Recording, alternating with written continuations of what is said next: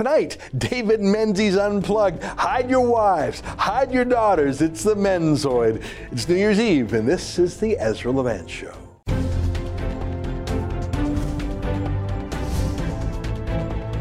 Why should others go to jail when you're the biggest carbon consumer I know?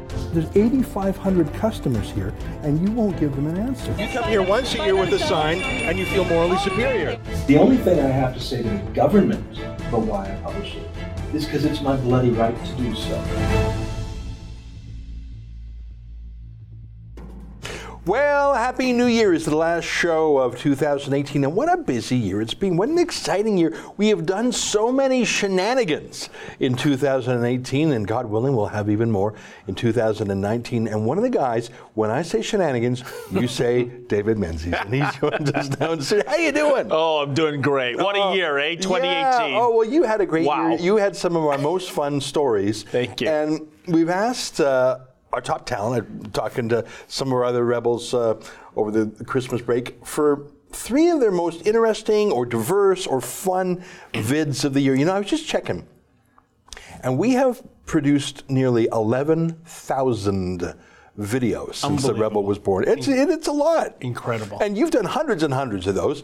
And so I have here a list of 3 favorites. Yeah, I'd say favorites. Like, not all stories are good news stories. Yes. This first one I'd like to ask you about is, when you set it up for us, it was a terrible, terrible event, a mass shooting by a Muslim extremist in the Toronto Danforth. And I say those things not based on speculation, but rather on what the police filed with the judge for their information to obtain a search warrant.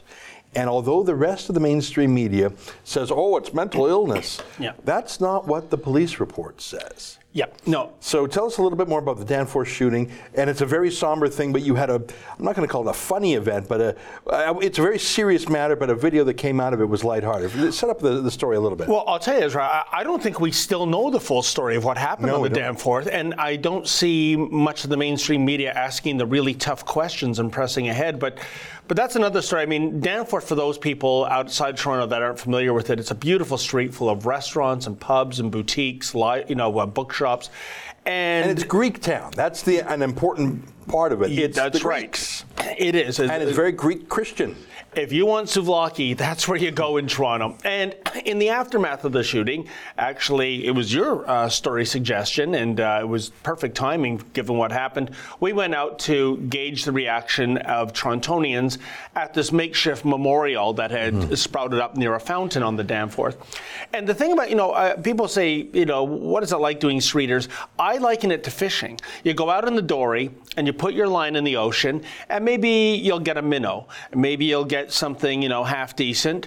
Maybe there's no fishing. Well, lo and behold, this woman comes along, and to use the fishing analogy, Ezra, something's tugging on the line, and it turns out to be a trophy blue marlin, right? And it was like if you went to Central Casting and said as a caricature left-wing nut bar, right?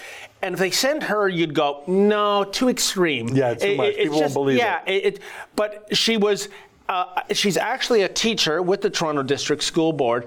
And what ensued was this incredible it was less of a dialogue and more of a monologue on her that we shouldn't be here, we shouldn't be asking questions, that we have to leave, that this is her community. And then it gets, and the more you delve into it, it turns out that she doesn't like capitalism. She's a socialist. She had her kids in tow. She was at one point using profanity. They wanted to go so badly, and she was forcing them to stay to watch her fight. I got this vibe, Ezra, that, the poor little kids, here we are on Danforth, and maybe a few weeks ago, she walked into a butcher shop and was screaming at the butcher for, not having enough vegan alternatives. And the kids, you could see that resigned look in their face. Oh no, mom's gone off her rocker again. And, what you can't really see, what's happening off camera is that it's a deluge of rain. And I was soaked to the bone, but I ain't leaving. Yeah. I'm there to the bitter end. It was CB Gold. I have to say, it was remarkable. She was incredible. We're going to show it in about 30 seconds. But what stood out to me, David, and I've told you this before, and I'll say it to the world, your self-control and your good humor in the face of this kook is a form of discipline I wish I had over myself, because I would not have been able to keep a civil tongue in my mouth, and you were a hero. Enough prologue. Let's look at the clip and run as much of this as you can, because this is something to behold. Run as much of it as you can. The Rebel is a racist source of news. Because we're asking people their opinion of a mass shooting? Why? And what does the mass shooting have to do with a man that, like, come on, man. What does it have to do with a man who didn't finish that sentence? Why should I need to? Because I'm trying to understand what you're saying, ma'am. About ISIS. Tasia, stop. No, we're not going home. We're not going home. We're going for ice cream. This is a community thing. We're here to take back our community. And you are not my community. You can leave now. Oh, this is your sidewalk? This is your property? This is about peace. This is about my community, taking back my community, and not being racist. Ma'am, you're the one that's raising race. You're the one yelling. You raised ISIS as a factor. No, I said CBS in the U.S. is reporting. Propagating racist values.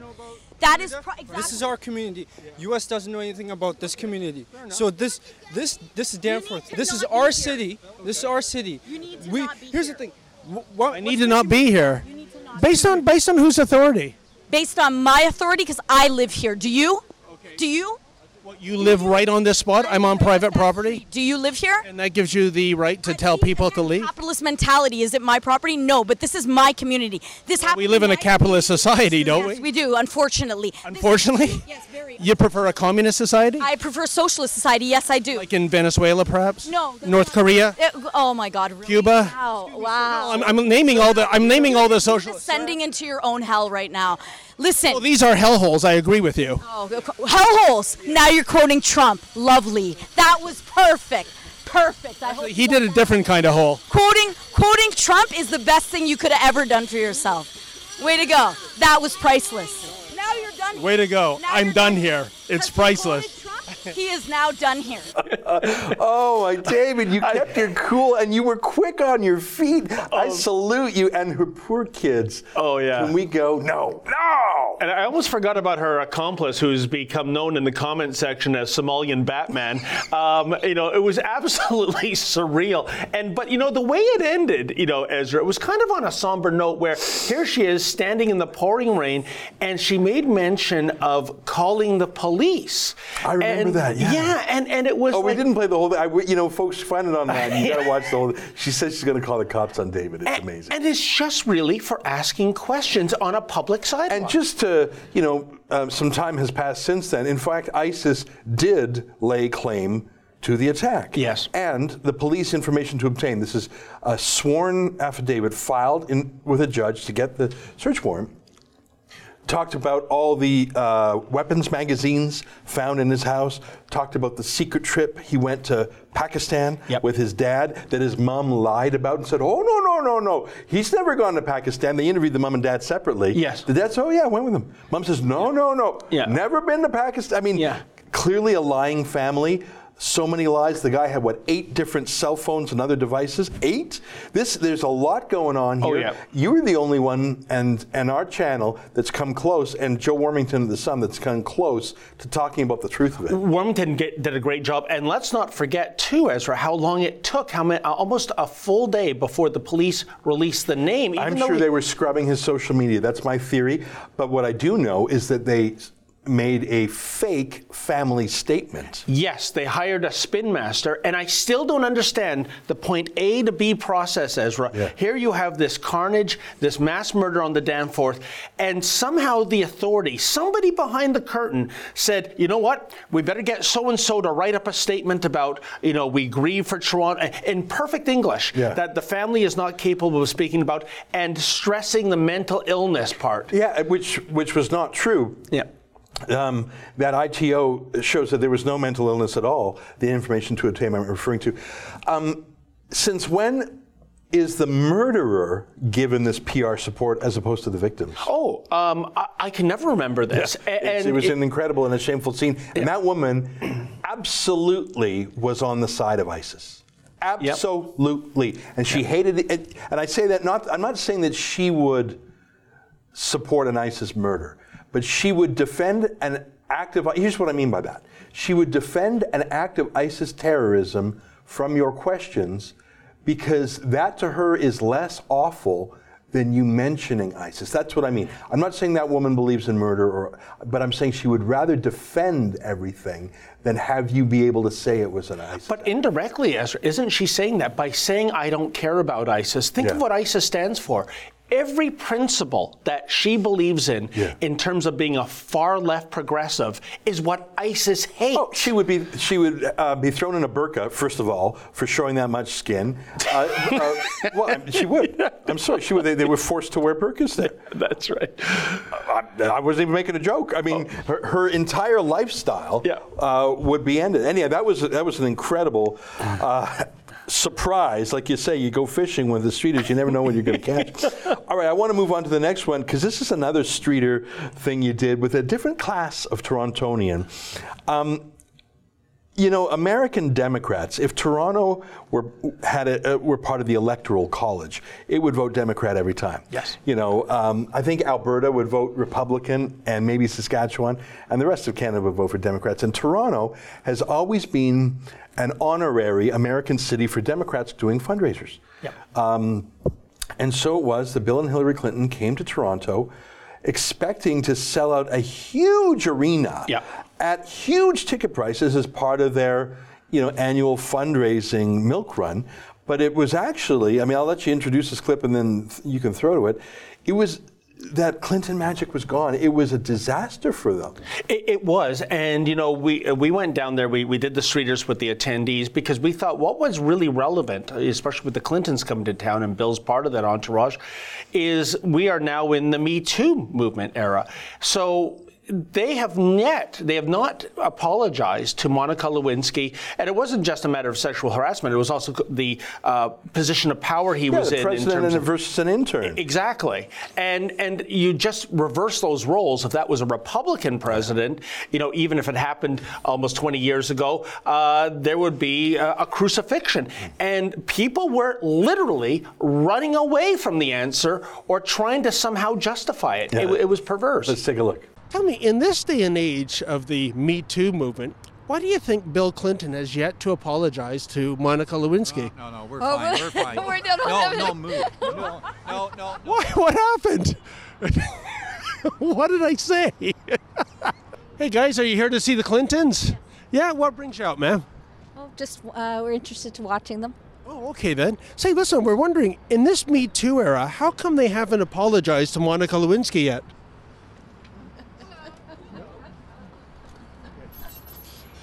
No comment. Say, guys, are you coming to the Clinton event? We are. Okay, what brings you out to see them, sir? Well, I'd rather admire them, that's all. They're very good. So. What makes you admire the Clintons? Well, I think Bill Clinton was one of the best presidents they ever had. Okay. He was a very smart man. Okay. Did a great job. I think his wife would have done a great job, too, if that other guy hadn't shown up. Tell me, sir, in this day and age of the Me Too movement, why do you think Bill Clinton has yet to apologize to Monica Lewinsky? I don't. No opinion there. No opinion? No. Okay. He said a line when he got caught years ago, and they said, "Why did you do it?" And he said, "Because I could." Now, I don't think that that's acceptable, and I don't think that's the right thing. I think it's a bit of the white male thinking he has the power and that he should be allowed to have that ability because of his position. I'm disappointed he's never apologized, but I did like his politics. I thought he was a good president. I appreciate that he balanced the budget. I think he was a great leader. On his personal things, those are things that he has to work out. By the way, ma'am, you mentioned he's a white male. What does race have to do with misbehavior? Not misbehavior. I think it's more, my view is just watching what's going on in the United States, that there's almost a fear of the white male losing their power. I look at how they approach Obama. I look at how they've approached a woman going into the presidency, and it's almost like the white male's afraid. That's just really weird, the white males. This happened before Obama. That's just such a weird excuse. But, it's amazing the length that liberals will go to excuse rapey behavior. Monica Lewinsky was a predator, although you could say it was consensual, although as you pointed out, there was an enormous power imbalance. Yes. But Bill Clinton has also been very credibly accused of rape by Juanita Broderick, for example, Kathleen Wiley. Of course, he was disbarred and paid a huge fine and settlement to other women, including one woman in Arkansas. Yep. And so his consensual affair with a minor, or not a minor, with an intern, is the least of it. But just like Teddy Kennedy, just like Harvey Weinstein, the great feminist Hollywood filmmaker, just like Jian Ghomeshi, the women's studies CBCer, the Liberals will always make excuses, even for Justin Trudeau, who sexually groped a young woman named Rose Knight in Creston, BC in August of 2000. Well, he's a Liberal. He wins brownie points with us for being so feminist, so we can let him get away with being a little gropey. Yeah, and in Trudeau's case, too, Ezra, it's a learning experience. Not for him, mind you, for all of us, for all men out there. No, it's clearly a double standard. And, what I can't stomach, I did go to a scalper to buy tickets, not because the event was sold out. In fact, according to one source, they only sold 16.6% capacity of Scotiabank Arena, where the Leafs play. But just because on a clear conscience, I didn't want to add more revenue. And can you actually call a scalper if you're getting tickets at 60% off face value? But I go in there, and one of the last questions that the moderator, who was embarrassing, Frank McKenna, the old Liberal, was about, tell us again about Bill meets Hillary. Yeah. And, and it was funny, some of the women in the audience, they were swooning at this, and I'm thinking, this isn't a chick flick. This is monster chiller horror theater. He's a serial adulterer. He fools around. And despite everything on the public record, Ezra, I don't know how this man gets a pass. I mean, you mentioned it yourself that, even being accused of rape, for goodness sakes, these women should be booing him. Yeah. I remember the name of that woman in Arkansas, Paula Jones was her name. Yeah. Huge payout. It's the same way the left talks about minorities. They love minorities, unless a minority dares to be a conservative. Yeah. And then you'll never see anyone more vicious. The way they went after Clarence Thomas. Yes. The way they go after Kanye West, who dared to deviate from the left-wing Hollywood or music scene. They'll call them an Uncle Tom. Oh, absolutely. Yeah. So that's incredible. Well, you know what? Those streeters are just quite something. I'm glad that even in liberal Toronto, that place was 80% empty. I'm sure they lost a lot of money. Oh, yeah. Bill and Hillary don't come cheap. Frank McKenna, by the way, paid through the TD Bank. I was researching this. TD Bank paid more to the Clinton Foundation for their speeches than any other bank, even more than Goldman Sachs did.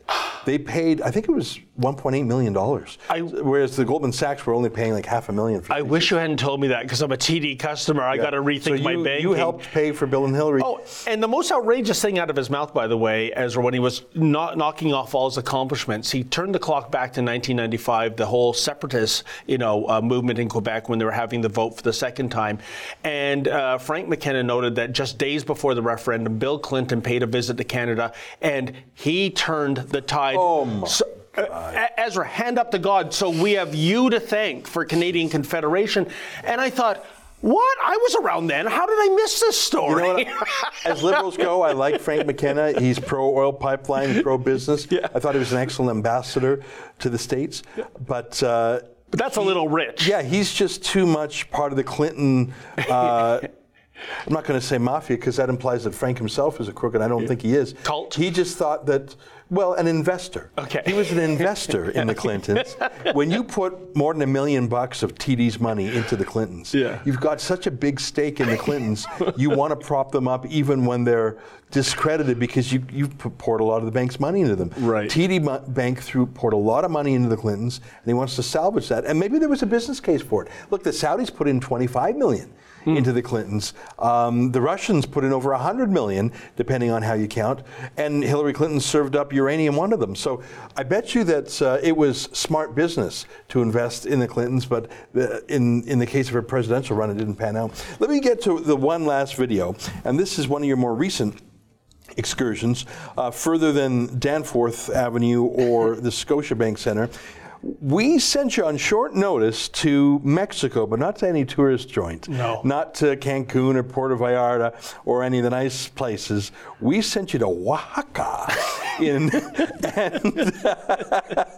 I heard about some of the places that you and our cameraman stayed, and I'm just glad to say it was you and not me. Oh, Ezra, but you know what? It was, I don't care if we had to sleep in a tent, because that was a very important story to cover, because, people will deride us for, getting on the fake news bandwagon and saying, nope, that's fake news, that's not true. But I have proof of it. I've seen it with my own eyes.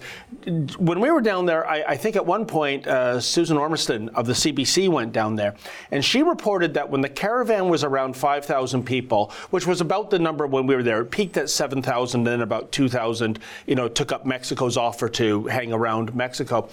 She had written that, quoting UN sources, 2,300 of the caravan population was comprised of children. And to which I said, that would be an accurate statement if your definition of a child is someone under 35 as opposed to 18. That is an absolute outrageous lie. We saw it ourselves. The camera doesn't lie. 90% of those people in the caravan were what I would call economic migrants, and they were young, able-bodied males. Yeah. But it's funny, whenever the cameras are around, whenever the caravan goes up against the wall in Tijuana, like they did recently at the end of the line, suddenly women and children go to the front. I mean, the camera makes it look like it's all women and children, right? But 2,300, and I'm sorry, if the CBC was there on the ground, why didn't they go to the UN and go, this 2,300 figure, not panning out, that's not what we're seeing. And it makes me wonder, do leftists, Ezra, have a trouble with mathematics? Because in the Trump election campaign, when he was having those rallies, empty seats galore, and it's standing room only. Yeah. I'm just getting sick and tired when you can see an image that refutes this kind of reporting, that they continue this narrative that when it's Trump supporters, hardly anybody around, folks, and when it's a caravan of migrants, think of the children, which are almost 50%. Well, that's the thing. Whenever we go on the ground, just the basic facts prove that what the mainstream media tells us is quite often unreliable, sometimes accidentally, but often as a purposeful campaign-style lie. And I would put the CBC in that camp. Without further ado, let's take a look at some of your clips from Mexico. Yet in the 5 days in which we've been following the caravan, a narrative has emerged. Essentially, this is less about a caravan and more about a leftist-organized, foreign-funded invasion of the U.S. What else can it be? Yes, these people, for the most part, are not criminals. Yes, these people are not armed. Yet they are moving en masse, uninvited, and are planning to enter a country illegally. If that is not the textbook definition of an invasion, I don't know what is. And when President Trump mobilizes thousands of troops to secure the border and perhaps even shut down the border, well, what this is really about is saving American jobs, protecting American citizens, and even ensuring American sovereignty, because as we've seen in so many other places around the globe, a country with no border controls is really not very much of a country at all. Looking at that footage again, like that last image of this huge semi-trailer type truck with about 20 young men about to jump in the back. Yep. First of all, that proves a lie that it's half women and children. Yep. Second of all, and you said that when you had to find the caravan first. Yep. You landed, you had to search for it and catch up to it. You said you passed a truck on the highway, a big semi-trailer that had stacks and stacks and stacks of portable toilets on it. Yep. And it wasn't until later that you put that together. This is a part of the logistical convoy, because these people were not walking. They would walk a bit, but they were on trucks, they were on buses, they were on trailers. You can't move 7,000 people at that speed on foot. What about the food? What about the drinks? What about the doctors? What about organizers? What about shelter? This was an enormous infrastructure undertaking, and the mainstream media never asked the question, Who's paying for this? Who's organizing it? 100%. And Ezra, what you just said, portable toilets, they don't come cheap. That's a major, rental. Well, for 7,000 people. Yeah, it really is. And, it was almost, there was a couple of surreal elements to this caravan. First of all, when they'd come into towns, there was almost a receptive welcoming of them. But it was on the caveat that A, this is temporary, 24 hours at most. B, we don't want a mob that's 90% young, tired, hungry, thirsty men, because you know what happens if we don't feed and shelter and give them water, we're going to have trouble. So that was it was kind of like, oh, look at this wonderful welcoming committee. Yeah, that only lasted until they got to the end of the road, Tijuana, where at one point, riot police had to separate the locals from these people because they were getting tired of them overstaying their welcome. And it was also funny too. I mean, I don't know how many of our viewers watched the AMC show Walking Dead, but at nighttime, that's what it felt like, this dystopian future where you had thousands of strangers just walking through the town at night, just before they settled down for sleep. And it was almost like it had the vibe, Ezra. I'm not trying to trivialize it, but like of a zombie apocalypse. Thousands of these strangers in your town under cover of night just wandering around. And I thought it was very intimidating. But, what do I know? I mean, if you talk to the Jim Acostas of the world, I'm surprised they haven't referred to this as the migrant parade. A caravan. Hey, everybody loves a caravan. There is a process for getting to the United States that thousands of people undertake every week, and that's applying legally, hiring an immigration lawyer, sometimes at thousands of dollars, but that is the process. And if Donald Trump were to allow this caravan and the others that are now en route to Tijuana as well into America, Ezra, every week there would be another caravan of migrants from all over the world. We'd have the Afghanistan migrant caravan, the Pakistan migrant caravan. They'd be coming from everywhere. If a country doesn't, defend and maintain its borders, is it really a country in the truest sense of the word? Well, you were in Mexico, but it sounds like you're talking about the Canadian border just as much. That's it would be as if that migrant caravan came through to Canada times 6, times 7, because that is exactly what's happened at Roxham Road. And you know what? Can I tell you something, Ezra? You've hit the nail. I think the fatal flaw of this caravan is they didn't get on a plane, land in, New York State, and go to Roxham Road and cross over, because they're not going to receive a resistance. And instead, the Royal Canadian Bellhop Police are going to carry their belongings over, and they're in Lake Flynn here. So I think if they had to rethink this, leapfrog the U.S. entirely and come into Canada to a welcoming arms of the Justin Trudeau Liberals.